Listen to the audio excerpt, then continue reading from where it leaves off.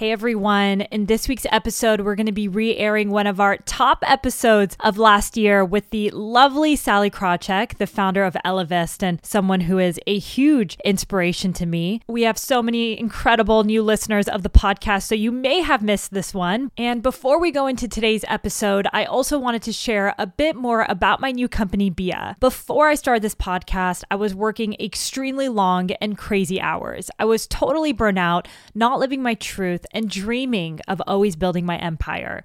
With all of this stress came really debilitating periods from bloating, acne, cramping, extreme breast tenderness, and really unpredictable moods. I remember complaining to my friends that I was literally out of commission for at least a week every single month, and that adds up to 3 months in a year. Other than feeling frustrated that my really bad periods were keeping me from pursuing my actual goals, I knew that something wasn't right. Women are not inherently designed to suffer every single month. And that's when I learned about hormonal imbalances. I started working with functional medicine doctors who kept recommending this concept called seed cycling. And let me tell you, it's changed my life. Seed cycling is the simple process of using food as medicine to naturally support your body's ability to balance its hormones. It uses 4 different types of seeds, yes, actual seeds, throughout your menstrual cycle to support the balance of hormones like progesterone and estrogen. Within weeks of starting this process, I noticed major shifts in my period and my overall health. And then I noticed seed cycling is kind of actually hard to do. So I decided to create a simple and effective way for anyone to start seed cycling today, using the highest quality organic seeds in the right amount with the right support. And it's called Bia, and I'm so excited to bring it to you. It's been a complete game changer, and it's allowed me to focus on things that matter the most, like this podcast and building my own empire. And most importantly, I want this for you too. If you or anyone you know has been struggling with hormonal imbalances or bad periods, check out our free guide with all the top tips to tackling hormonal imbalances at biawellness.com/free. Once again, it's biawellness.com/free. We also included this link in the show notes along with a promo code for all of our Behind Her Empire listeners. I know you're going to love seed cycling just as much as I do. Thanks for listening, and let's jump into this week's episode. We've also been socialized that we're supposed to get A's, we're supposed to be perfect, we're supposed to be effortless, right? All that's supposed to just sort of beautifully happen. And I think it's important that we not only talk about the issues, but that we talk about the failures. Because of how life is in the deck stacked, we're all going to fail, and you just got to get back up and not let it bother you. Hey everyone, I'm Yasmin Nouri, and you're listening to the Behind Her Empire podcast. I'm on a mission to showcase successful self-made women who share honest stories and lessons of what it really takes to create the life you want and build your own empire. I want to welcome this week's guest, Sallie Krawcheck, to our show today. Sallie is the CEO and co-founder of Ellevest, an investment platform working to help close a gender pay gap by redefining investing for women. Sallie's mission is to help women reach their financial and professional goals, or as she says, to get more money in the hands of women. She's definitely on her way, as Ellevest recently announced that they have $1 billion under management. Before launching Ellevest in 2016, Sallie was one of the highest ranked women ever to have worked on Wall Street. She was the CEO of Merrill Lynch, Smith Barney, US Trust, Citi's Private Bank, and Sanford Bernstein. She was also the CFO of Citigroup. Prior to that, Sallie was a top-ranked research analyst covering the securities industry. Sallie is widely recognized as one of the most influential women in business. She's been recognized by Inc. as a top female founder. She's also been called the last honest analyst by Fortune magazine and was named the 7th most powerful woman in the world by Forbes. Welcome to the show, Sallie. I'm so happy to be here. Thanks for having me. Of course. And before we jump in, I just want to acknowledge you. I mentioned this before the interview, but you're a big role model for me. And I believe you've really paved the way for women in banking and now entrepreneurship. So it's an honor to have you on. And I'm so excited for our listeners to learn more about you today. Thank you. That's so kind of you. Thank you. Of course. Well, on the podcast, we always love to start with the beginning. I know you grew up in a small town, Charleston, South Carolina, and not only had a strong work ethic, which ran in your family, but also as a young child, you always had big dreams. Mm-hmm. I'd love to hear more about your childhood and what your life was like growing up.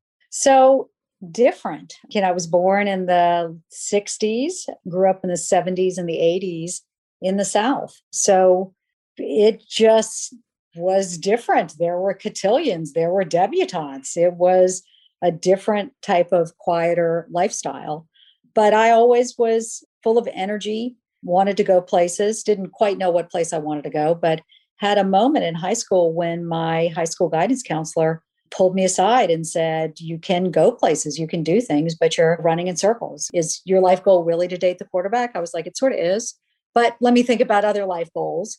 And so from that time decided, okay, I'm going to get to New York. I don't know what I'm going to do, but I want to see if I can make it in New York from Charleston. Yeah. And it's interesting because like you mentioned, growing up in the South, on the face of it, everything sounds perfect, right? You're going to cotillions, you're looking to date the quarterback, but I know you actually I wasn't going to any cotillions. Let's be perfectly clear. I was being left out of the cotillions and trying to date the quarterback. Let's be perfectly clear. Yeah. And that's exactly what I want to talk about because you've been very open how it was a little difficult for you and how it really prepped you for Wall Street. So I'd kind of love to learn more about your education and what school is like, because I know it wasn't easy for you. Horrible. I was horribly bullied in Charleston as a smart kid who got A's, who had the glasses, the braces. And in my mind, I have corrective shoes, chosen second to last for all the teams. There wasn't a big Jewish community there, but to be Jewish in that society where there was some anti-Semitism, I was bullied. I ate lunch by myself every day. And so I loved to joke, even though it's not a joke, that there was nothing they could do to me on Wall Street that was worse than seventh grade. It was just this sense of running with concrete on your shoes that, how do you fit in? How do you be happy? How do you be part of it? And I learned just one foot in front of the other and get to the other side. And do you think, now reflecting back on your upbringing, do you think that impacted your confidence or your wanting to fit in? Because clearly you're such a powerhouse of a woman.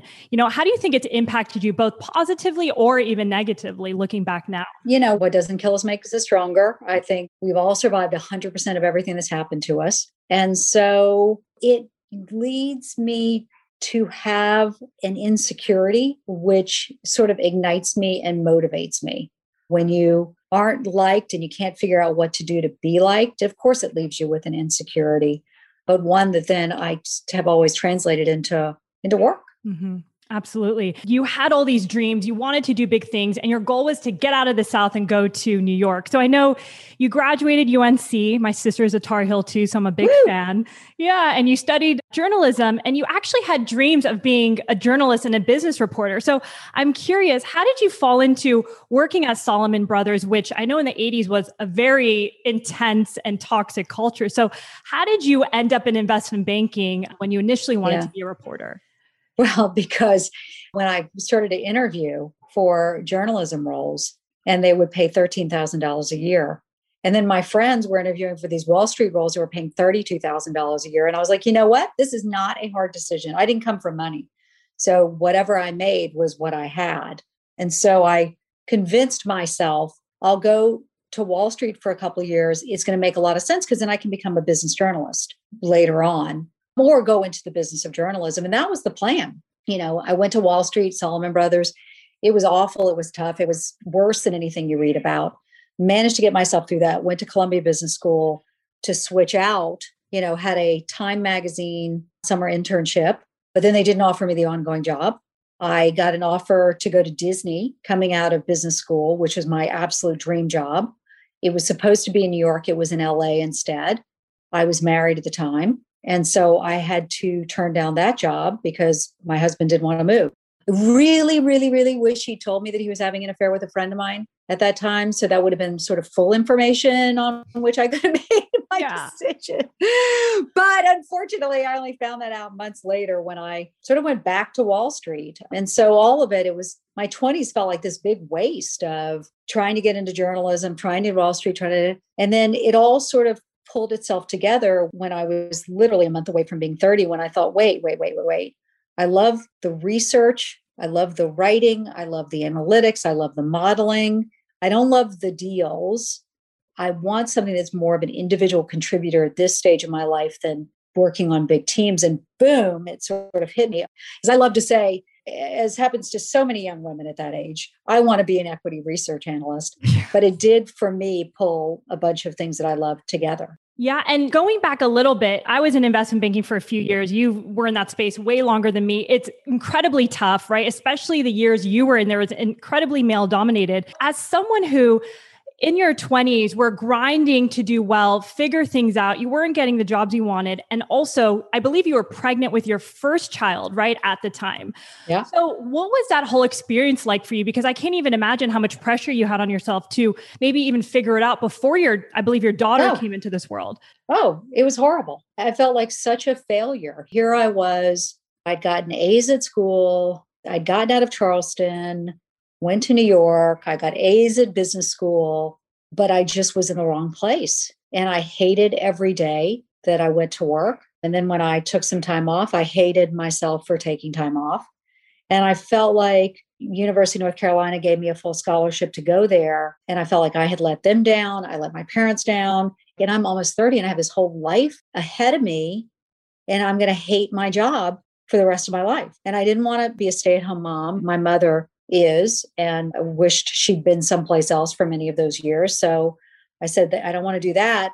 And I don't want to do this. It was dark. I got to tell you, it was pretty dark there for a while. Yeah, I'm sure. And I know being in that position, just working, you don't even have time to think about what you want to do. You kind of forget about your own interests because you're just grinding many hours of the day. So it's tough to kind of step back and reflect about what you want to do, right? It's impossible. So what I did was I carved out time. That's important. Knowing I wasn't happy, I said, okay, I'm going to have 2 times of the day when I'm going to really try to think deeply. First is going to be in the morning. I'm going to wake up and I'm going to start writing. What do I want my life to be? What do I want it to look like? What do I love? And then I'm going to do it again at night over a glass of wine. The gist of both is to get sort of those defenses down and really think about not what is expected of me, but what I love doing. And so, I mean, and it was a day, it came together like kaboom. And as soon as I knew, because I thought really deeply about it, then I'm like, oh, this is the answer. Now I just need to go out and convince somebody to give me a job. There's just like no doubt in my mind, this is the absolute answer to what I want to do. And by the way, once I got the job, now everybody turned me down. Everybody. Morgan Stanley and Goldman Sachs and Merrill Lynch and Yamaichi and Raymond James and you name Bank of America and Smith Barney and Solomon Brothers. I love to joke, although it's not a joke, it's true.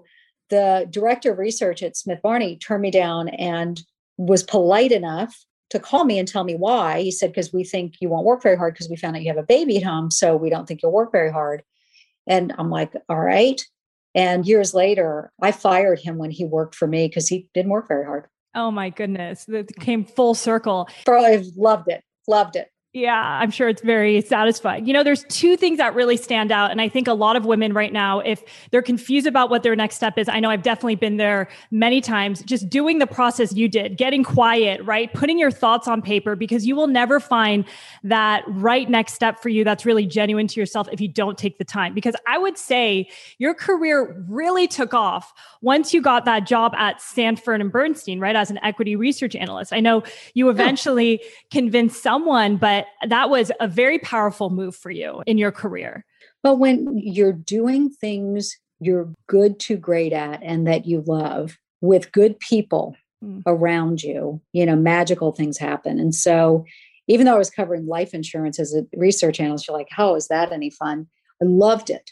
I loved it because it wasn't covered by everybody. And so you had the ability to have some real insights to help clients because it wasn't the most competitive space out there.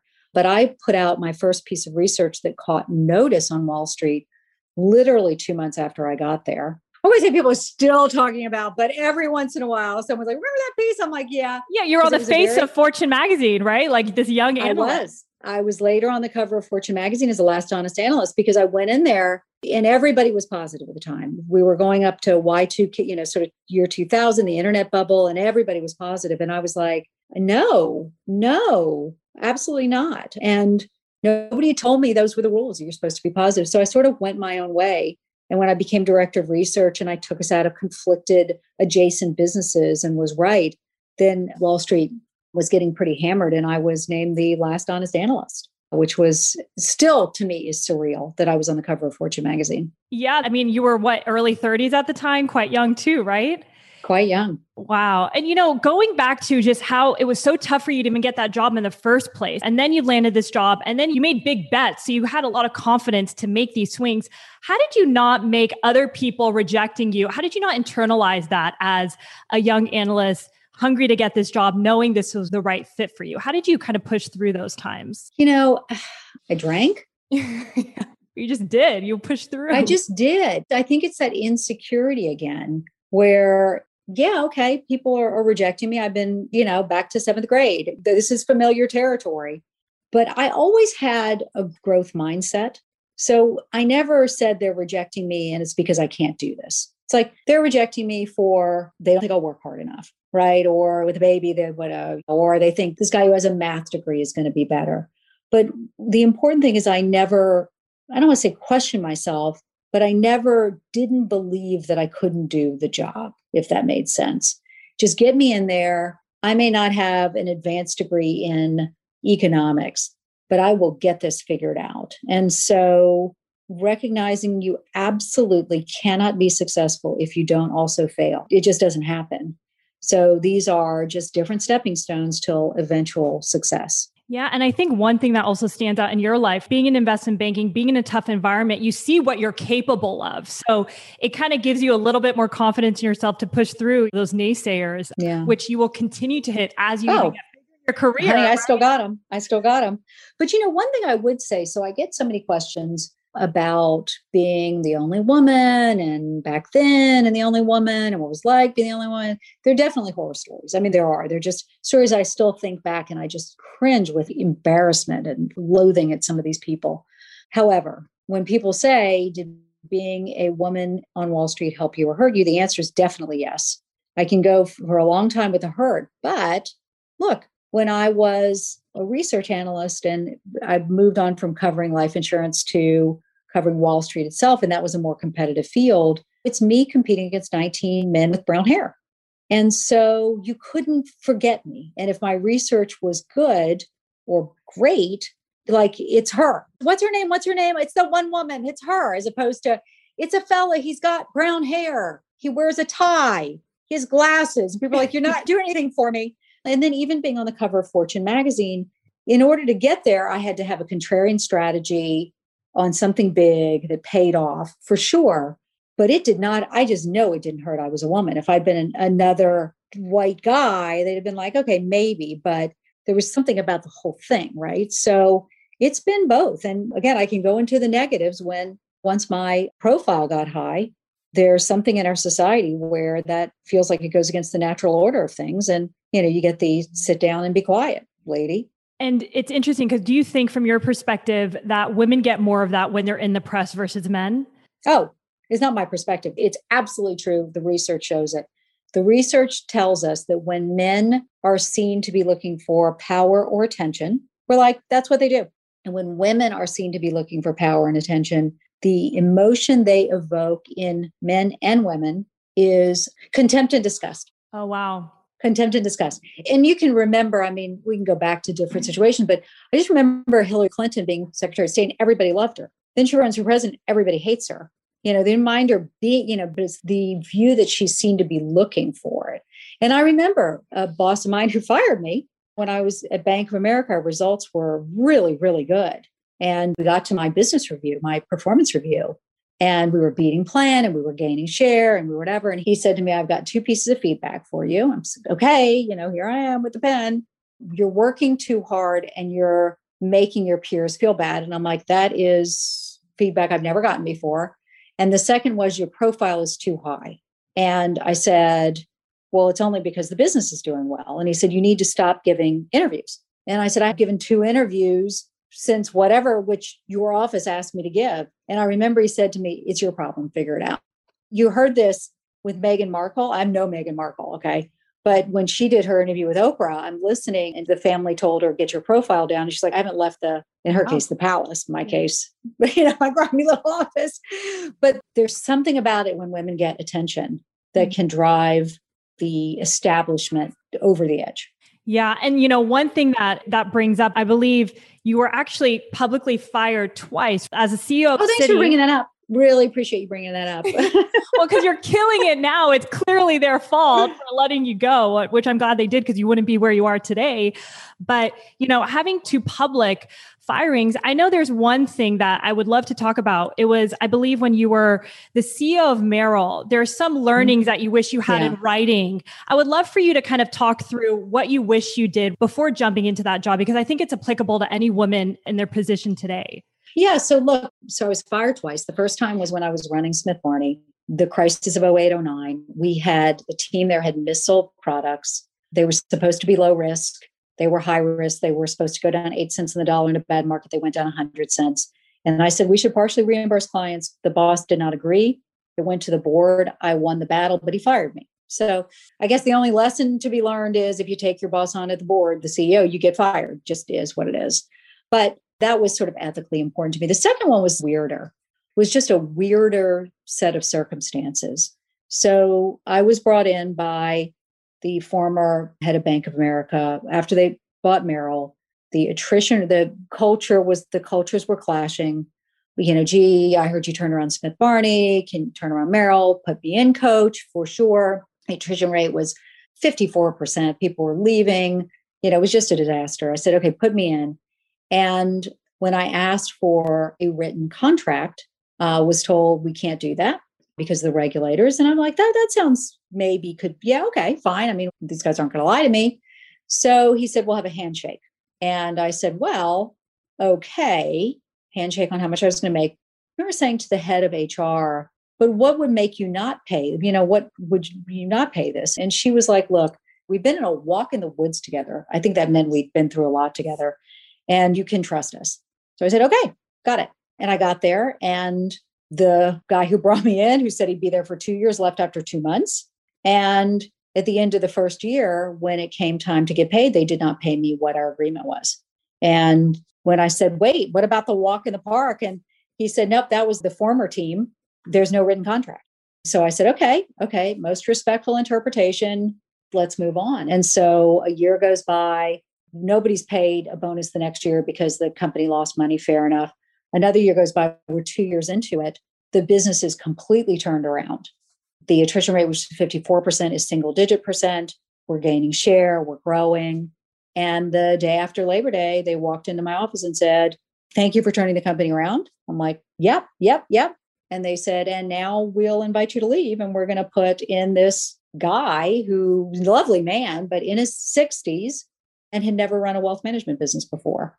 But they said, you're not a culture fit, probably because my profile was too high. And we need a culture fit, which is always how you get rid of diversity, right? It's that they don't fit in with the culture. And by the way, we never had a signed contract. So don't let the door hit you in the, on the way out. So that was important. The other important learning is I just didn't have anybody in that boardroom fighting for me. After the guy who hired me left, we hadn't really let me meet a whole bunch of other investors and members of the team. I was just alone. I know after leaving B of A, it's really tough to get those senior executive banking positions. There are very few to come by. And you mentioned in a previous interview that so much of your identity was tied to your career, clearly that position. So how did you pick yourself up again? And what did you do at the time? Well, after the second time and, both times happily, I was able to deliver business results.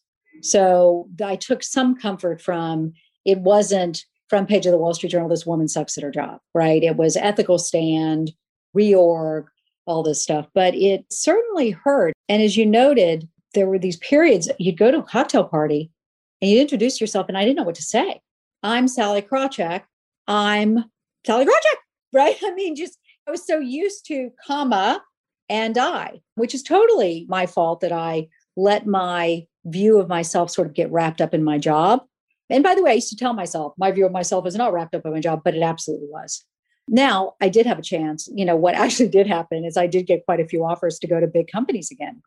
And they were all the same. every one of them, just like when I was brought in Smith Barney and Merrill, was we got this broken business. We think you can turn it around. If you do, no guarantees, you'll be CEO, but no written guarantees. And I'm like, do you guys pass the script around for me? Bring her in to do the dirty work. And then afterwards, when it gets easy, tell her we're going to put a white guy back in charge. Like, really? And so I'm like, you know what? I don't think I'm going to do that again. And so I thought I was sort of off. I'll do some boards and I'll advise some people.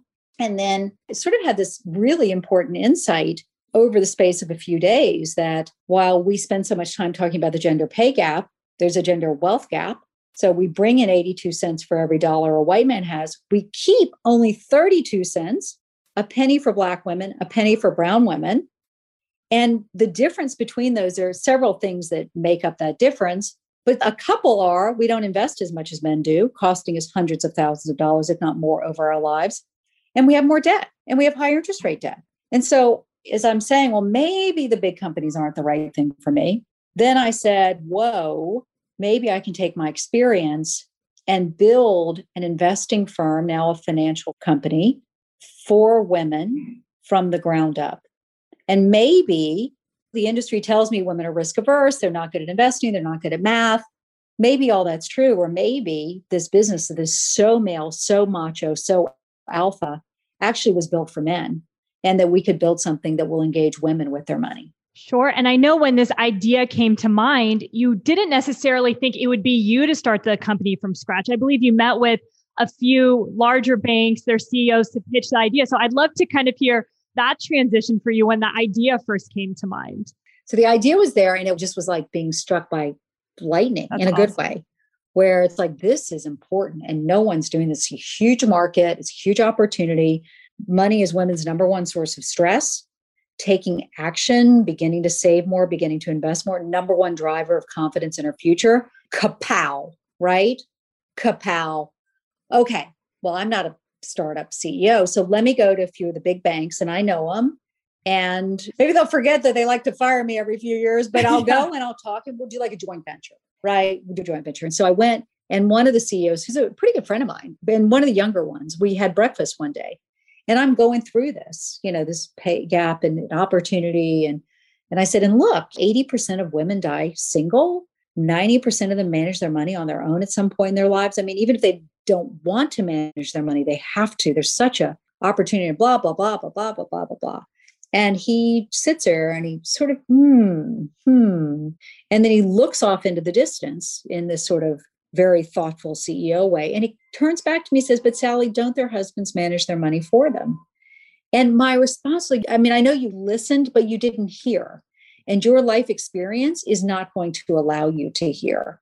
And so if I try to do this at a big place, we're going to fail. I actually have a lower risk by going out and doing it de novo. But by the way, I got to tell you, Jasmine, every once in a while I was like, is this really a good idea? Because I know the gender wealth gap, but then I start to think an investing platform, a finance platform for women, and it starts to feel silly or junior varsity, or do we really need it? And then I go off it for a while because I was like, it just doesn't feel right. And I'm like, that's exactly why it is right. Because coming from the traditional industry, thinking what a dumb idea, when the opportunity is staring you right in your face, you got to go do this. And it's powerful that you said, because I feel like a lot of entrepreneurs and a lot of our listeners are wanting to be entrepreneurs or starting something new. You can sometimes second guess what your big idea was, right? You were so excited and then you start questioning yourself. But I think that's a really interesting point you made in terms of it just shows that this is why you need to do it. You need to normalize, right? Investing with women. More women need to put money to work. And it's also interesting because I've interviewed now 50 women on this podcast. A lot of the women have been in divorces where they said, I don't know why I wasn't even thinking about our money. And they were largely the breadwinners. So of course, so many learnings, even from successful women, not being mindful of where their money is, which is shocking. Well, we've been socialized that he does that and we do the birthday parties, right? Even Sheryl Sandberg, when she wrote Lean In, was like, Dave and I have split the work. He does the money and I do the birthday parties. I almost fell off the sofa. You almost fell off the sofa, but that's where we've been socialized, that men are better at it. It's their purview. We'll do this other thing. You can't do everything. But, if we're the ones who are left at the end and there's not enough money, it falls on us. So, but look, I encourage women who want to torture themselves to start businesses. because it's hard. It's really hard, but it's fulfilling. I was about standing in one of these lines. I think it was one of the lines to vote, early vote, and had a woman stand behind me, and you at Ellevest, she saw my bag, and she said, "Y'all are changing my life.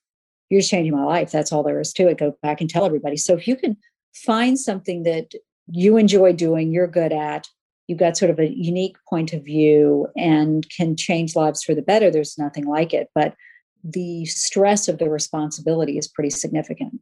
I'm sure. And would you say, clearly you've been CEOs of massive institutions. Would you say the stress is more or less or different? Much harder. It's much harder. It is so much harder.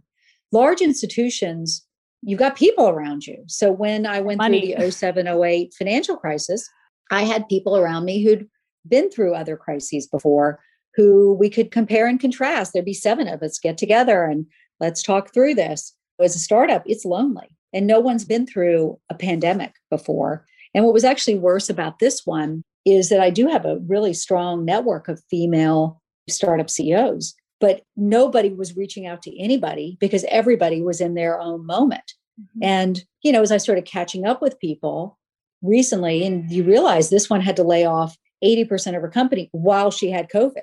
Wow. This one had to make a decision, lay off versus not, while she had COVID. And so it was lonely. It was lonely. None of us have been through anything like that. People's boards were freaking out. People's investors were freaking out. Other venture capitalists were freaking out, making your venture capitalists freak out. And you're trying to make company defining decisions while on the rock and roller coaster. And you're like, am I upside or down? Am I vomiting at this moment or not? I can't tell. Mm-hmm. And I'm sure you still have to stand up as a leader in front of your team and still inspire. So that's a whole nother element in addition to what you're dealing with as the founder, right? Oh, no doubt. No doubt. And with startups, you'll have some number of young people, all companies you do, but with startups particularly.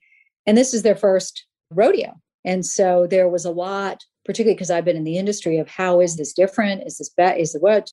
But getting them through it. I just found just being as candid as possible. Just here's how much money we have in the bank.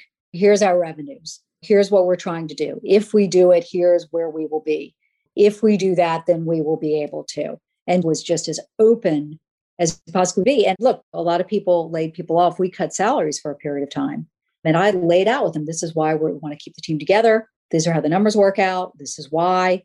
And hey, when you're CEO and I help you raise venture money, you may make a very different decision, and that's okay. But this is the information I have, and this is the decision I made. And I think people really appreciated it. Absolutely. Yeah. And we've heard that from a few of the other women founders on our podcast, just like how important it is to be honest with your team, or also if there's an F up in the company, to be honest with your clients. I've heard that as well. So that seems very powerful. So going back a little bit, right? You met with different people to get this idea off the ground. Much later in your life, you're becoming a first-time entrepreneur. Was that intimidating for you? I know you also have a co-founder. So how did you think about you being the one that gets this idea off the ground as someone who has previously just been in banking? Yeah. Well, I think a few different ways. I think you think of me as being a big company gal, but I was a research analyst before, which was me and half an assistant. And nothing happened if I didn't make it happen. So I didn't feel necessary, and I loved that work. So I never felt like I don't want to get my hands dirty. In fact, I still write my own article each week in our newsletter. I sit down every Sunday afternoon and write it. So I've never been like, I don't do this kind of work. Like I do all of the work. I definitely needed a co-founder to get started because I got to be honest with you. I knew exactly chief investment officer, got it, right? Got it.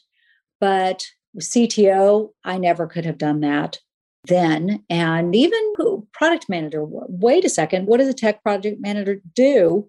Because I didn't have direct experience with that. So that was useful. And we got together a really terrific team. But it's interesting because it's hard in every way. You have to come up with the idea. That's hard. You have to pull together the team. You need to raise money. You can't raise money if you don't have a team. You can't get a team if you haven't raised money, right? All of that can work out tremendously well, but you've got one wrong person on the job, right? You got the wrong product manager early on. That's a fatal mistake. Or you've got the right people and you just aren't interpreting the research the right way, or maybe the problem's not solvable, or where we could have faltered is we really didn't realize how badly we needed a community. Everybody else just had to build a digital advisor. And then they're like, hey, people who are at Fidelity, come to us. We are cheaper and better and more sophisticated. For women, it was change your behavior. Your money's in cash, bring it to us. You could lose everything. You can't talk to anybody. We don't have a track record. You've been told you're bad with money. You've been told for women is inferior, right? And by the way, there was no place to go find them. If you're trying to find the guys who invest, go to CNBC. When I go on CNBC, we get a ton of traffic on our site and nobody opens a new account, not one single person. Wow. So they're not there. And so we actually, without really understanding it, had to start the marketing and the community building way before we got the product out, so that you had sort of a group of folks with the same interest around money who were beginning to trust you. So that was hard. And then finally, the thing nobody friggin' tells you is even when it's great, it's hard. My co-founder is no longer with us. A few of our members of the founding team, we've had to invite to leave along the way because they're baby mix startups. Yeah. And then you get to the toddler startup and it's somebody else. And the teenager startup is somebody else. Mm-hmm. Yeah, it's definitely quite the journey. And I'm sure, people always say being a founder, you're also going through your own personal growth as well, because it's just in tandem, right? Because you're dealing with so many new situations. One thing I do want to talk about, there's so much I want to unpack there, but one of the layers I'd love to get your perspective on is just fundraising as a whole, right? Clearly, we could talk for hours on that topic, but I'd love to hear from your experience. What was that like in the early days before you got the first few checks? Because I know that's honestly the hardest part. So what was your experience like? Mine flipped because I have been around for a while and know a lot of folks. The seed round was like falling off a log. I know rich people. And so I went to a number of folks who I'd worked with, either the same company or different companies whose companies I admired. And they were in the industry. So the former president of First Boston, Morningstar, the former co-CIO of PIMCO. And so went to these folks and said, look, here's the problem and opportunity. I don't know if I can figure this out. And all of them are like, yes, because we're in the industry. We know women don't, we know it's a huge market. We know nobody's cracked the code. We don't know if you can do it, but we know you'll work yourself into your grave trying to. So there you go. So that wasn't, because I'm in different circumstances for some of your readers. The tough one was the next round, where you sort of got the prototypes, you've got some early positives, you've got a few, you're in beta, the product is working, people are coming through. And then when I went out to the traditional venture capitalist, forget it in every way, right? And I don't blame them. So first of all, they invest based on pattern recognition. So are you a Stanford graduate in hoodie? Check, right? Nobody out there is saying, you know who I want to invest in? I want to invest in a woman who's in her 50s, who's had success at big, global, complex organizations, managing big person. Yes, that's what we want. Who has no tech background? Nobody said that ever. And so I could get the meetings, but you could just feel the no before you came through the door. So I ended up, again, this is where my privilege comes through. I ended up saying, all right, rather than me trying to find people with money and convince them, find people who invest in venture and convince them that this is an opportunity that we can solve, why don't I find people who believe in the equality of women, who want to help women advance, who want to help women move forward, and convince them to make an investment, right? So rather than convince someone about the big thesis, just agree on the thesis and have them invest the money. So we were one of the very first direct investments Melinda Gates' office made. Penny Pritzker, the former Secretary of Commerce, a number of the all-raised venture capitalists out in Silicon Valley, Venus Williams. We got together a really good group of women and our allies, which wasn't easy, but was easier than, knocking on the next Sand Hill Road door. Yeah. And how long was that entire process for you? Like my whole life. I don't know. It's like, it never stops. It's still going on. It's horrible. Now you've raised over 90 million, I believe, around there. But yeah, no, it is interesting because we've heard, it's awful. And it's like a perpetual cycle, right? It's all the time until you're profitable. It's just on my mind all the time, how much runway we've got, what we need to get there, who I'm keeping in touch with. It's not fun. Looking back at just you going through that whole experience, is there anything that you wish you did differently or that you wish you knew before getting into the whole venture capital world? Yeah. I mean, everything, right? It's not so much, I wish I didn't take money from venture capitalists because the venture capitalists we have are incredibly useful. I've learned a ton from. So the value is definitely there.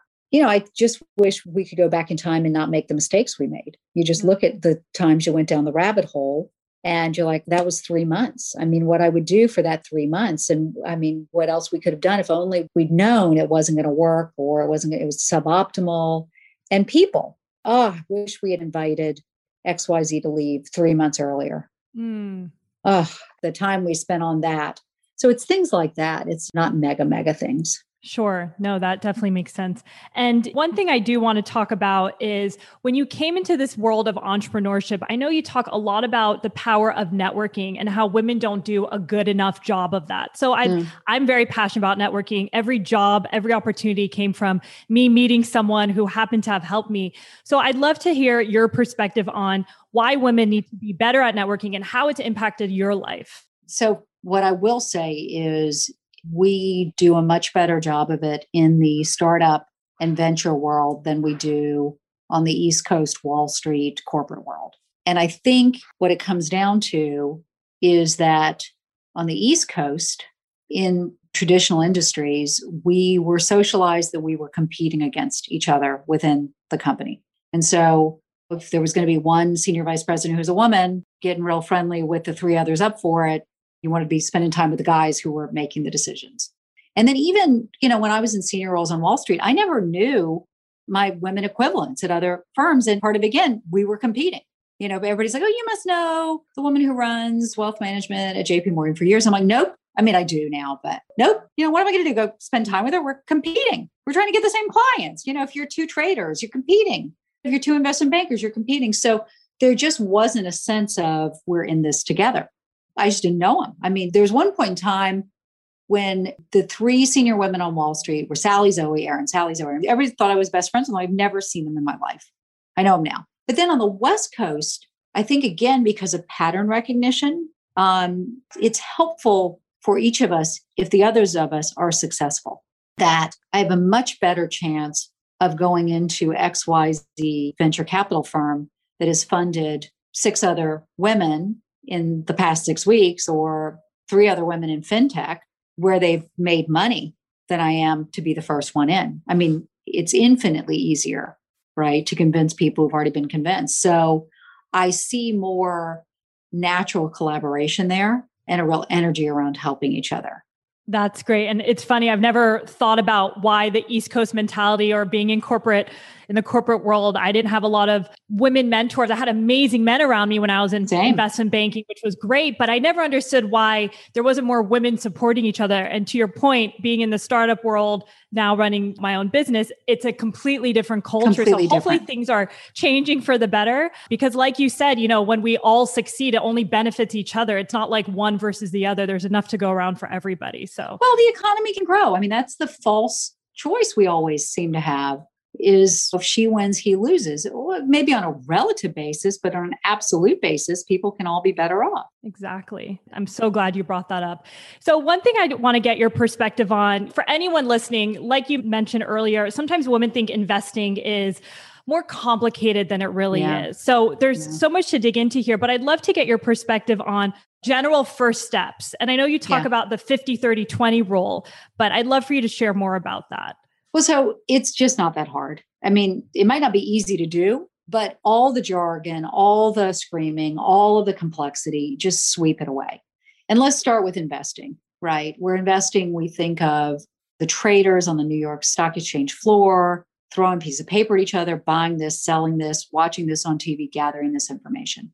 Those are called active managers. And what they're trying to do in all that trading is get that slight advantage versus the market so that they can outperform, right? And they need to do that because they're charging fees for the service. So they need to outperform in order to cover their fee.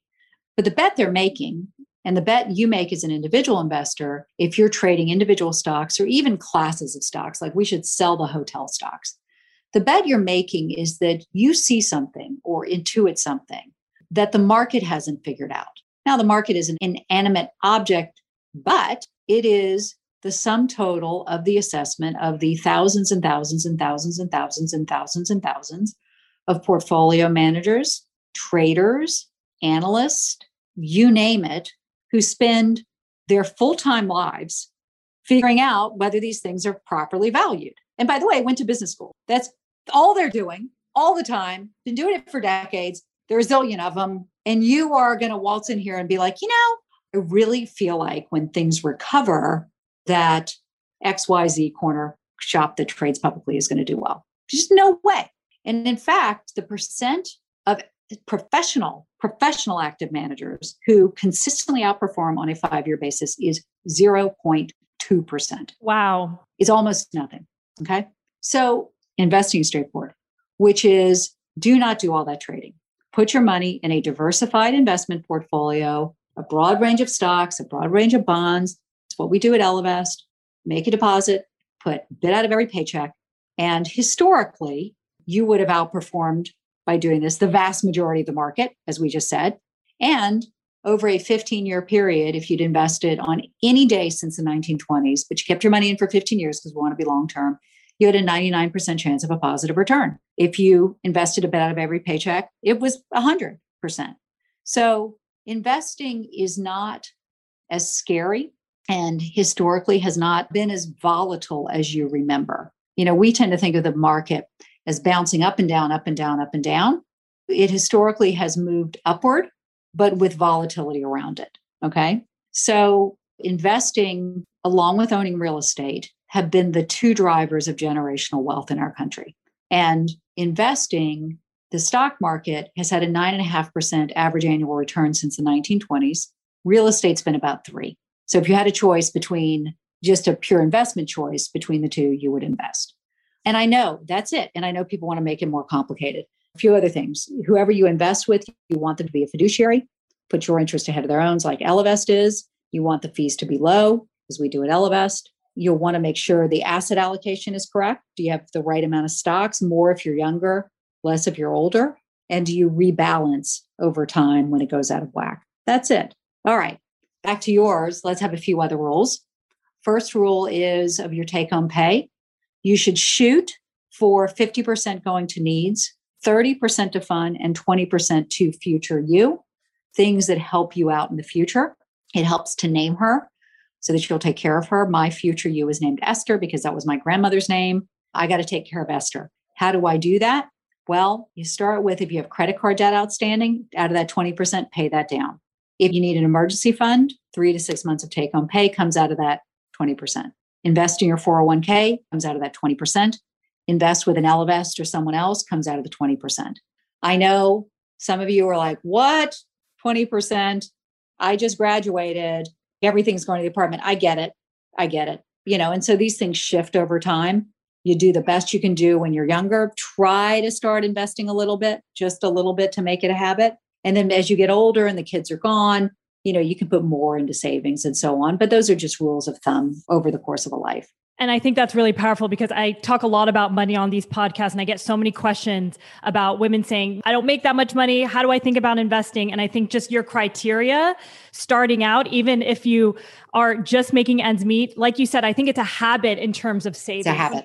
It's just putting in a little bit. And I started investing very small amounts when I started working. And then as I progressed in my career, I look back 10 years later, I'm now using that money to fund my business, right? And it's doubled in 10 years and I didn't even think about it. So you never know when that can come in handy just by parking a little bit year over year. So I'm really glad you brought that up. Well, and make it so if you start and you're nervous about it, which is understandable, do some amount of money that, if you lose it, it's not going to change your life. And then watch it for a while and say, okay, I heard the Dow was down 100 points today. Let me go look and see. Oh, look, it's not that bad. Oh, okay, that's fine. But same, when my kids were born, funded both of them for college, 529 plans.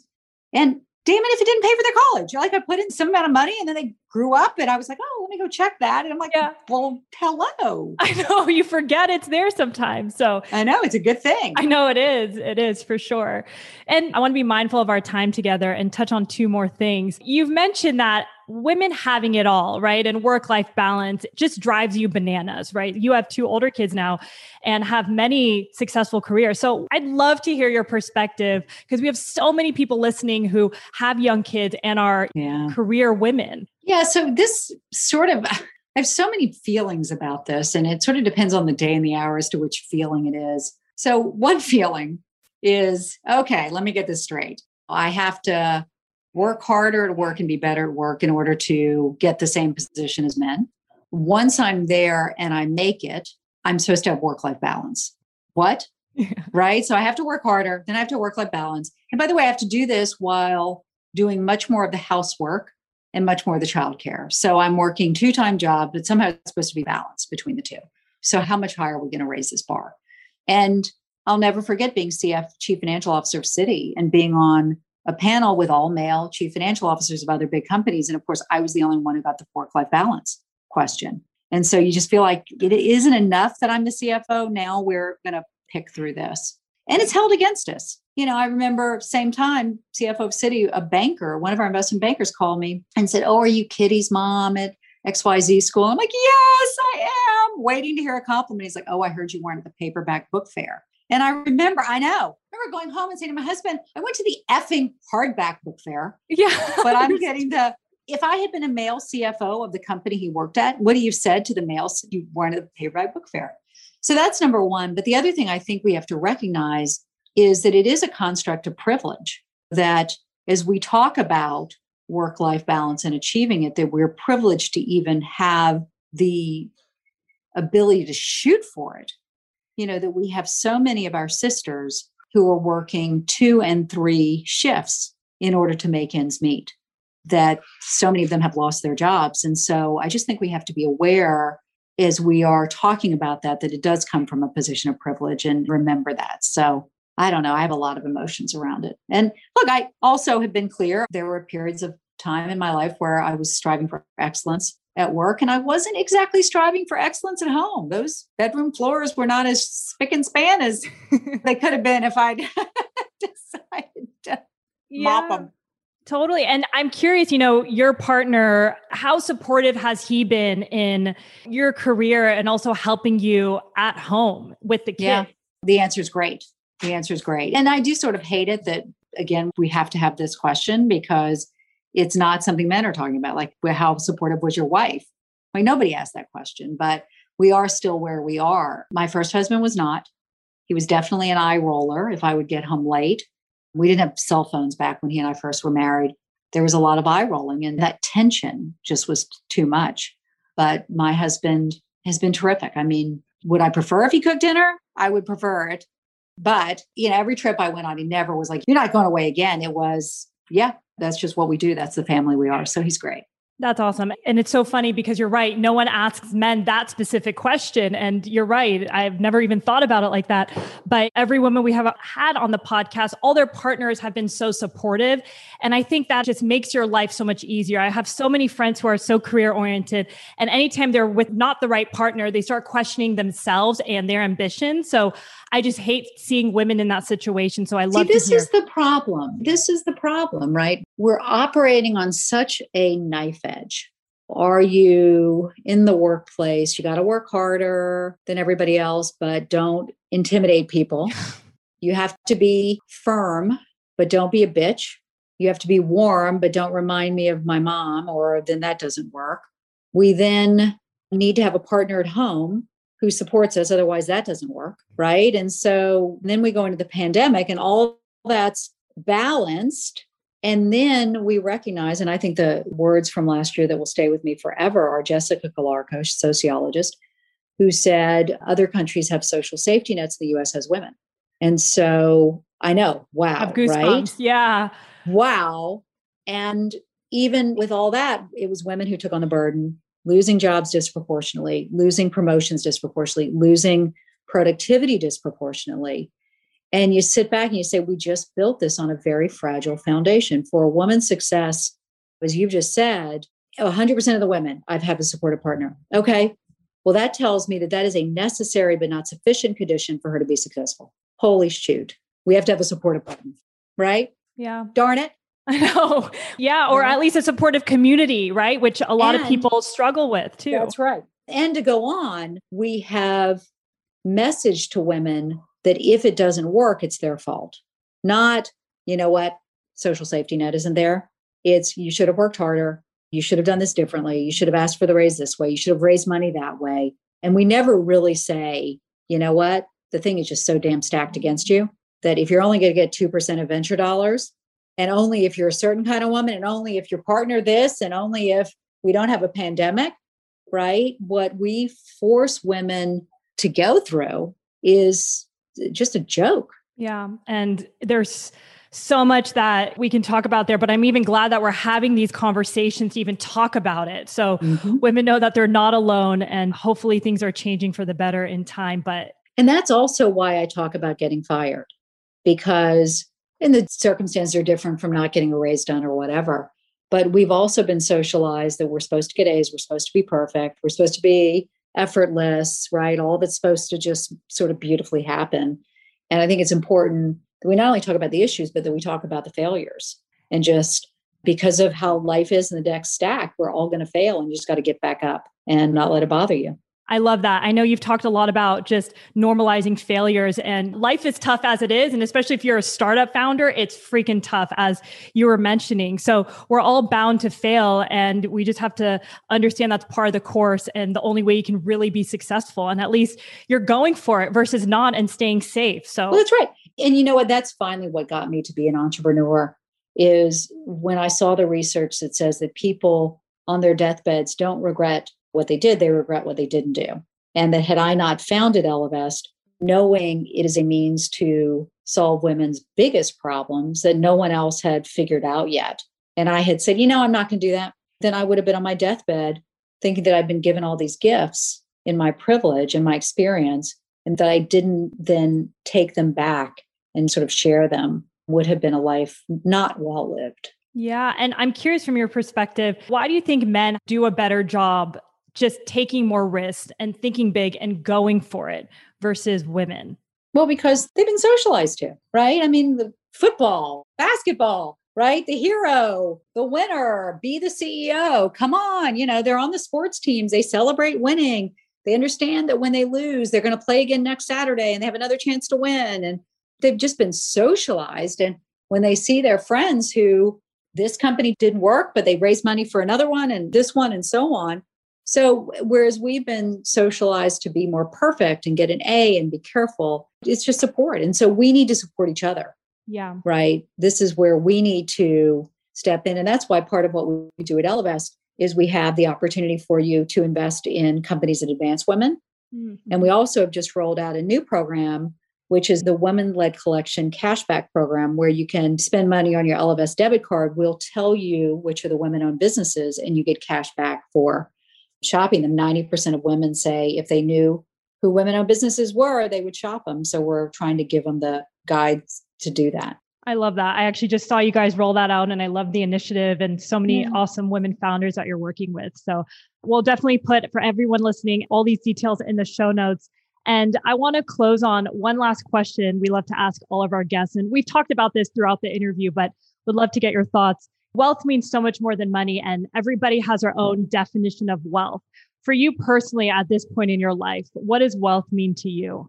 I mean, it's the ability to live the life that you want to, which for me has meant, believe me, not taking a salary for the past goodness knows how many years in order to try to build this, and to have the ability to make choices that you can't make if you don't have the money. So I love to say nothing bad ever happened when women have more money. Can't think of a thing. That we're all better off when we have those degrees of freedom that you would say wealth, I would say money provide for us. Mm-hmm. I love that. Well, thank you, Sally, for joining us today. I could talk to you for many days. It's such an honor to have you on, and I so appreciate you joining us. Great. Thanks for having me. Take care.